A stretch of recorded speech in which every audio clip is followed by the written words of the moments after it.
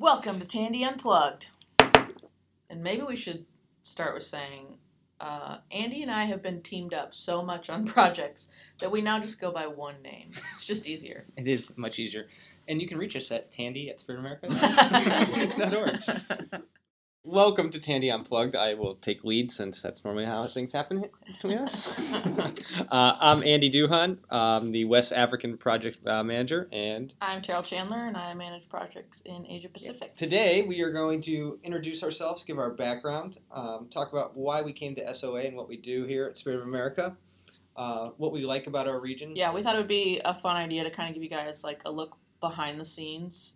We know that you see like the projects that we do with blogs and project pages and stuff like that, but like Andy said, talk about some of the things we experience while we travel, and recently we've been working in other regions a lot, so it's fun to see how everything's interconnected and how we all end up working together regardless of where our region is, and then learning about other regions is also really exciting, for me at least. All right, first, so you want to kind of tell us about your background? Yeah, definitely. So I first worked with Spirit of America back in Afghanistan in 2014 when I was in uniform. So I was deployed there with Nicolette Parrish, who is our Latin America project manager. We were part of a CST team, the cultural support teams that attached to special forces, and went out with them and then engaged the female population, like kind of help better inform some of the operations in Afghanistan. And that's where I met Chris Cleary, who was the on-the-ground Spirit of America rep. He kind of gave us a spiel about how Spirit of America worked and the organization. And honestly, initially I thought, like, this sounds too good to be true. And when you come into Afghanistan, you get a lot of briefs, and so I kind of just put it at the back of my mind. I didn't think anything of it.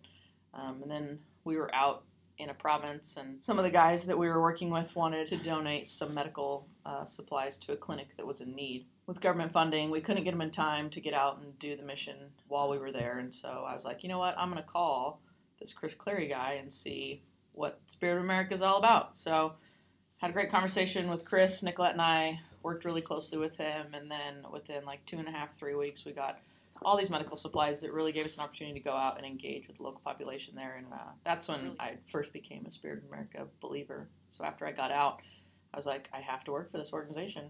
And I guess the rest is history. It's been about a year now. Well, since I'm driving the ship, this is a little Navy joke, why'd you say what branch of the military you were in, since you forgot that? Oh, there we go, yes. So I was and still am in the U.S. Navy. I'm now a reservist. All right, great. Well, I, too, was in the Navy once, like T, but before I came to Spirit of America, I had switched over to the Army, where I was an officer in the Civil Affairs program, where I, too, got to work with Spirit of America. I did a project with Chris Van Johnson back in 2016, I think it was, and we helped create a forest ranger program that did anti-poaching in the middle of Mali. It was a pretty unique project that's actually still ongoing, and it was really important to the ambassador. The forest rangers were protecting the last 300 desert elephants that are alive. Working with civil affairs is a natural fit with Spirit of America because many times we're trying to get out to the local population, and the only way we can do that is through the unique support that SOA provides. So that's how I began my relationship with SOA. And then seeing that the end of my military career was on the horizon, I started reaching out and saying, I want to keep doing the job that I was doing in uniform, but as a civilian, and that's why I came over to SOA. The question I have for you, T, is about the field team. So it seems like it must be a unique place to work. I feel like it's a unique place to work. Maybe you have some insight, because everybody has such a different background. Like I was Army. Yeah, definitely. People are infantry, special forces. I mean, do you find that like a fun place to work? Is that challenging? I would say both. It's definitely fun. We got a great group of people here and tons of different backgrounds, like you said. And people think you're in the military, so you all must know the same stuff. But there's so many things you can do different in the military, and the branches are different. So, and the lingo's definitely different. If I had a nickel for every acronym that the services had, we could fund all of our projects. do you see any personality clashes with the field team because we are so diverse? Besides me and you? Yeah, besides me, like I'm kind of loud and maybe talk a lot in the office. Some people are more reserved. I wouldn't say clashes. No, not at all. I think we complement each other well. I think it's easy to team up because even though we might not have the same kind of background or regional expertise, I think we realize the impact that our projects make when we're working with like various other members of the service, So it's a real fun environment. We laugh a lot. Sometimes there's some people that are like too fun, and You're like, oh man, I wish I had more time to get my work done. And that's normal when you turn to your headphones. Exactly. But that's what headphones are for. It's the most unique place I've ever worked. I don't think there's another place that gives you the same level of responsibility and autonomy. And I think one of the unique things, from our standpoint, is in the military or the government, they say that they're good stewards of, taxpayer dollars.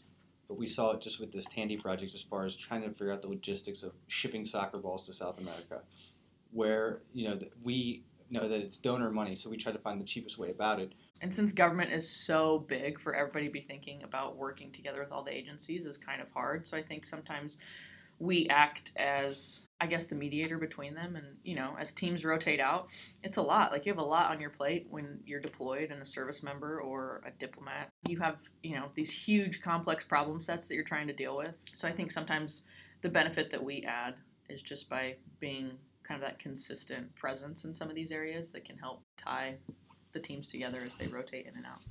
And we probably did a bad job, so we should probably give a backstory of what the soccer balls thing in Panama was. So the U.S. Embassy identified a great need for support from Spirit of America, and we jumped on it pretty much instantly from a relationship that you built with the U.S. ambassador. Is that correct? Yeah, that's correct. We had a really good relationship with the U.S. ambassador to Mongolia, who's now in D.C., and she was kind enough to link us up with the Sports Envoy program with the State Department because she felt that we would be a natural fit working with them as they, tackle these very hard diplomatic missions all around the world.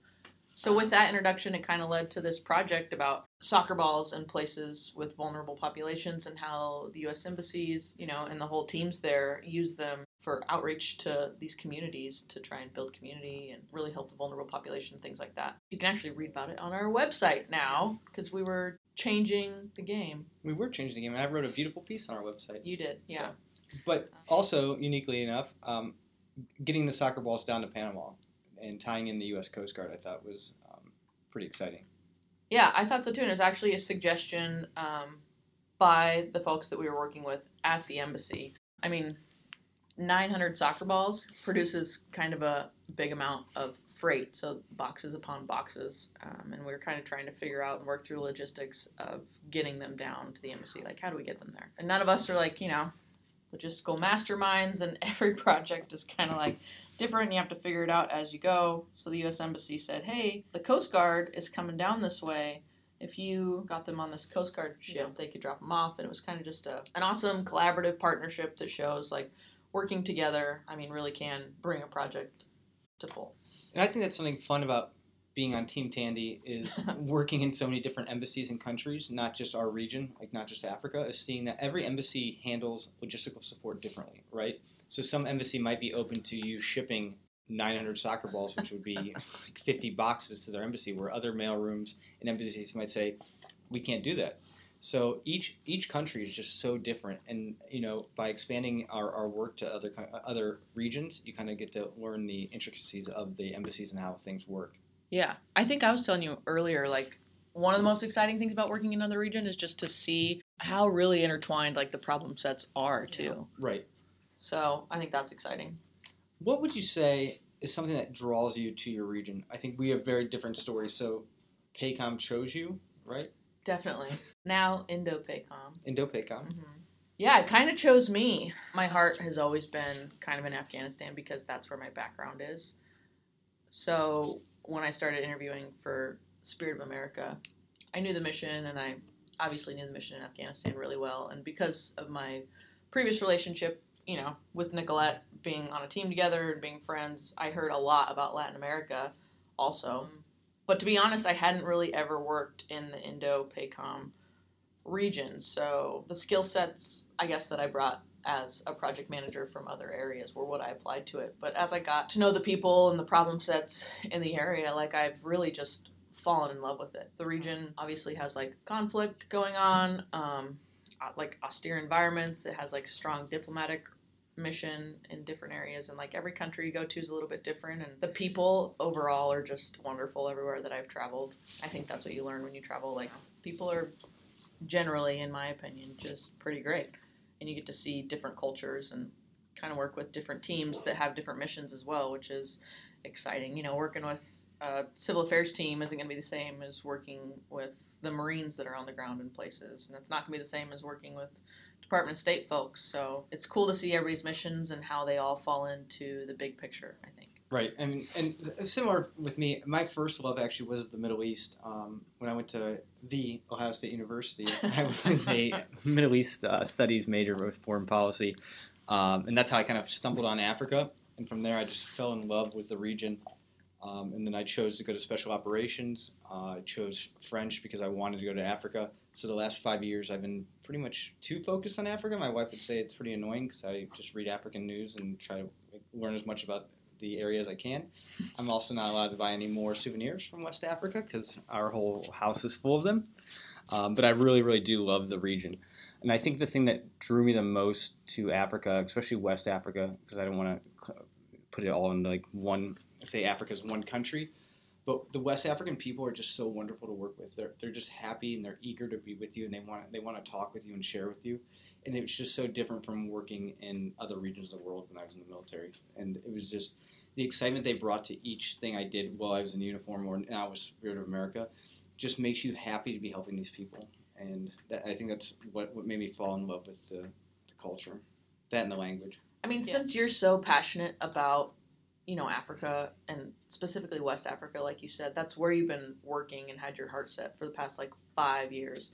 So I'm sure you're able to give, inputs to teams that are on the ground and really work together with them. So I guess what are the issues that you see when you're working, with teams? Like what big problems are they trying to tackle? What's the overarching goal of our work that we're doing in West Africa, would you say?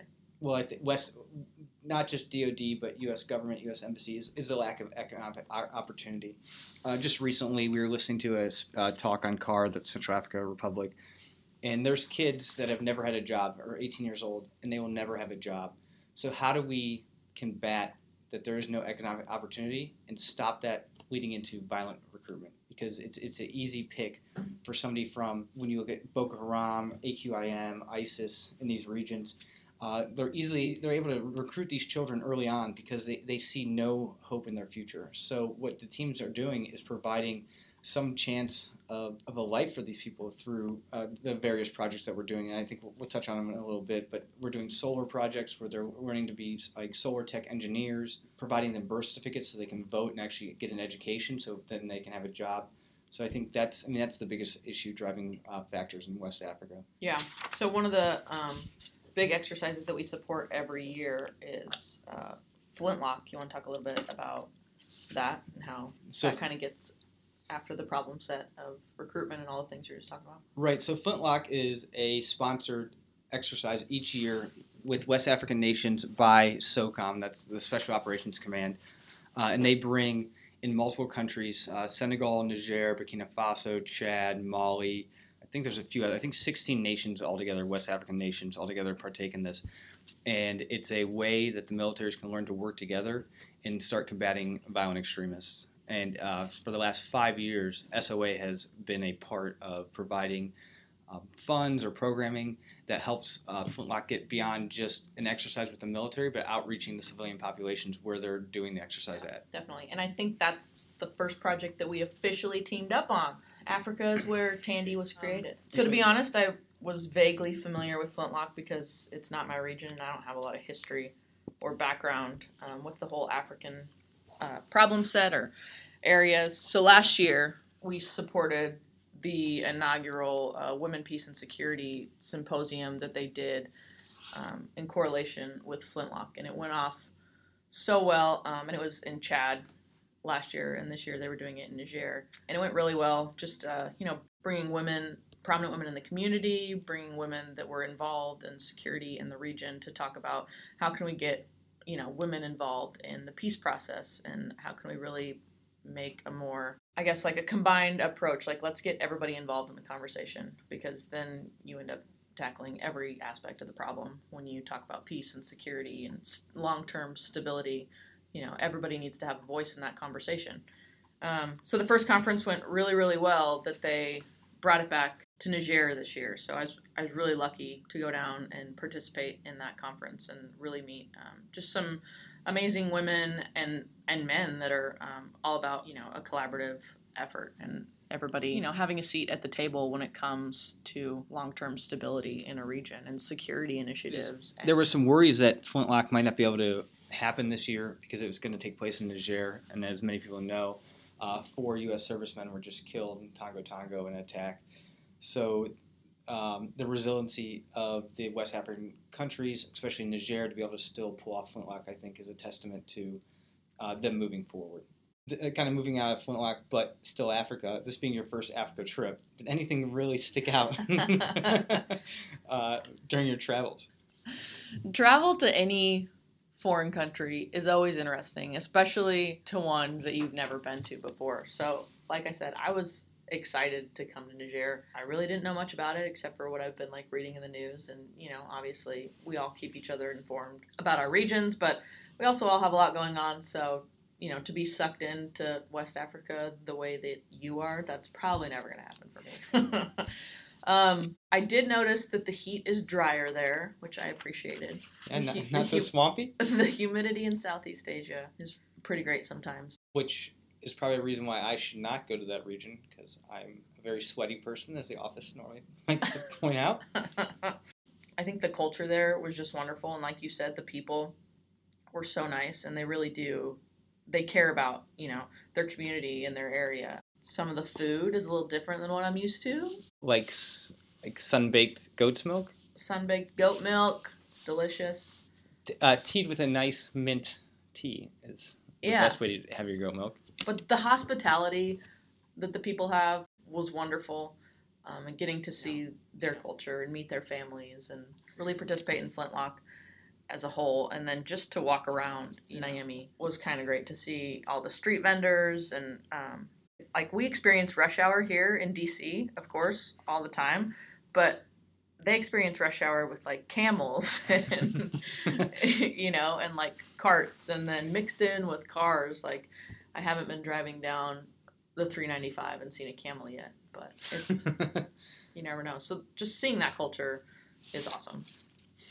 With you traveling so much, is there something that you won't travel without? I just went on a trip, and people that were with me make fun of me because they say I have a Mary Poppins bag. They'll be like, hey, do you have a lighter? And I'm like, yep, of course I have it. Do you have chapstick or whatever it is that they ask for? I tend to always have it in my bag. So I've gotten in the habit of making a pretty extensive list. I won't travel without baby wipes is the most important thing. If I could take one thing on a trip, it would be baby wipes. Yeah, I think baby wipes are pretty important because you never know when you'll be stuck in the airport for 18 hours, and that's your only means of showering. It happens more often than you think. I always bring one set of extra clothes in my bag because a lot of times traveling in West Africa, your bag will get lost, so you're going to have another pair of clothes. I agree. I don't know why extra clothes is never a thing that's in my bag, though. But maybe I'll add it. Do you have a funny travel story that you want to share with the viewers? Best. This is unplugged, so we got to get real here. I think our social media team and our associates over here are gonna be like, why did we agree to let them talk about whatever they wanted? This was a horrible idea. Not best travel story, but just recently flying into Cote d'Ivoire. They have a new flight coming in from the U.S., so I was on the first flight they ever had from the U.S. straight into Cote d'Ivoire. And when I got there, it said, so I had a connecting flight. It said connecting flights this way. So I go up and I said, well, where's my next gate? And the lady said, oh, I don't know. We've never done this before. You're the first one. And this is all in French, which my French is good enough to get me in trouble, but not good enough to really go forward. So I'm talking to her and she goes, you probably should go try to see if your bag is somewhere here in the airport. I was like, well, isn't it supposed to go connecting straight on to the next flight? She goes, yeah, but you're the first one, so there's no way they know how to get your bag to the next place. So I go to find my bag, and then I have to leave, but I don't have a visa. So then now you're talking with police about trying to find your bag. And, you have to bring the airport security over. And I think not fun and exciting, but that's just one of the difficulties of flying into places that many Americans or Europeans don't go. It's and you just have to be patient and calm. Just realize you're going to get there and it's going to happen. Just do your best. Because there was 4 people behind me, and one guy was screaming where's my bag? I'm supposed to be going to my next country. I'm like, man, just calm down. You're not going to help out the situation. Yeah. I have grown my patience so much just working at this job in general. It's cool for the audience to hear, because all they see is like a picture of us in the office working, and then in all these countries doing things, and getting to some of these places is sometimes half the amount of work as it is just doing projects in these places. And I mean, when Nick G and I were flying to Agadez in northern Niger, we had to sit in a room for 5.5 hours. It was 116 degrees, and there was no AC. But there was a room on the other side, like a boxed-in room with AC, but we couldn't go into that until an hour before our flight. So just kind of dealing with it, like, it's part of the travel. I enjoy it because it kind of makes a fun story, and like being miserable brings you closer to the people that you travel with. It does. Misery loves company. Well, we want to thank you for listening to Tandy Unplugged and listening to our stories. Yeah, I would say leave comments about what you want to hear about. You see kind of the official side on the website about what we're doing, but there's a lot of behind-the-scenes stuff, and we're happy to chat about it. Thanks a lot to our social media people who agreed to let us do this. This will not be the last you hear from Tandy, that's for sure.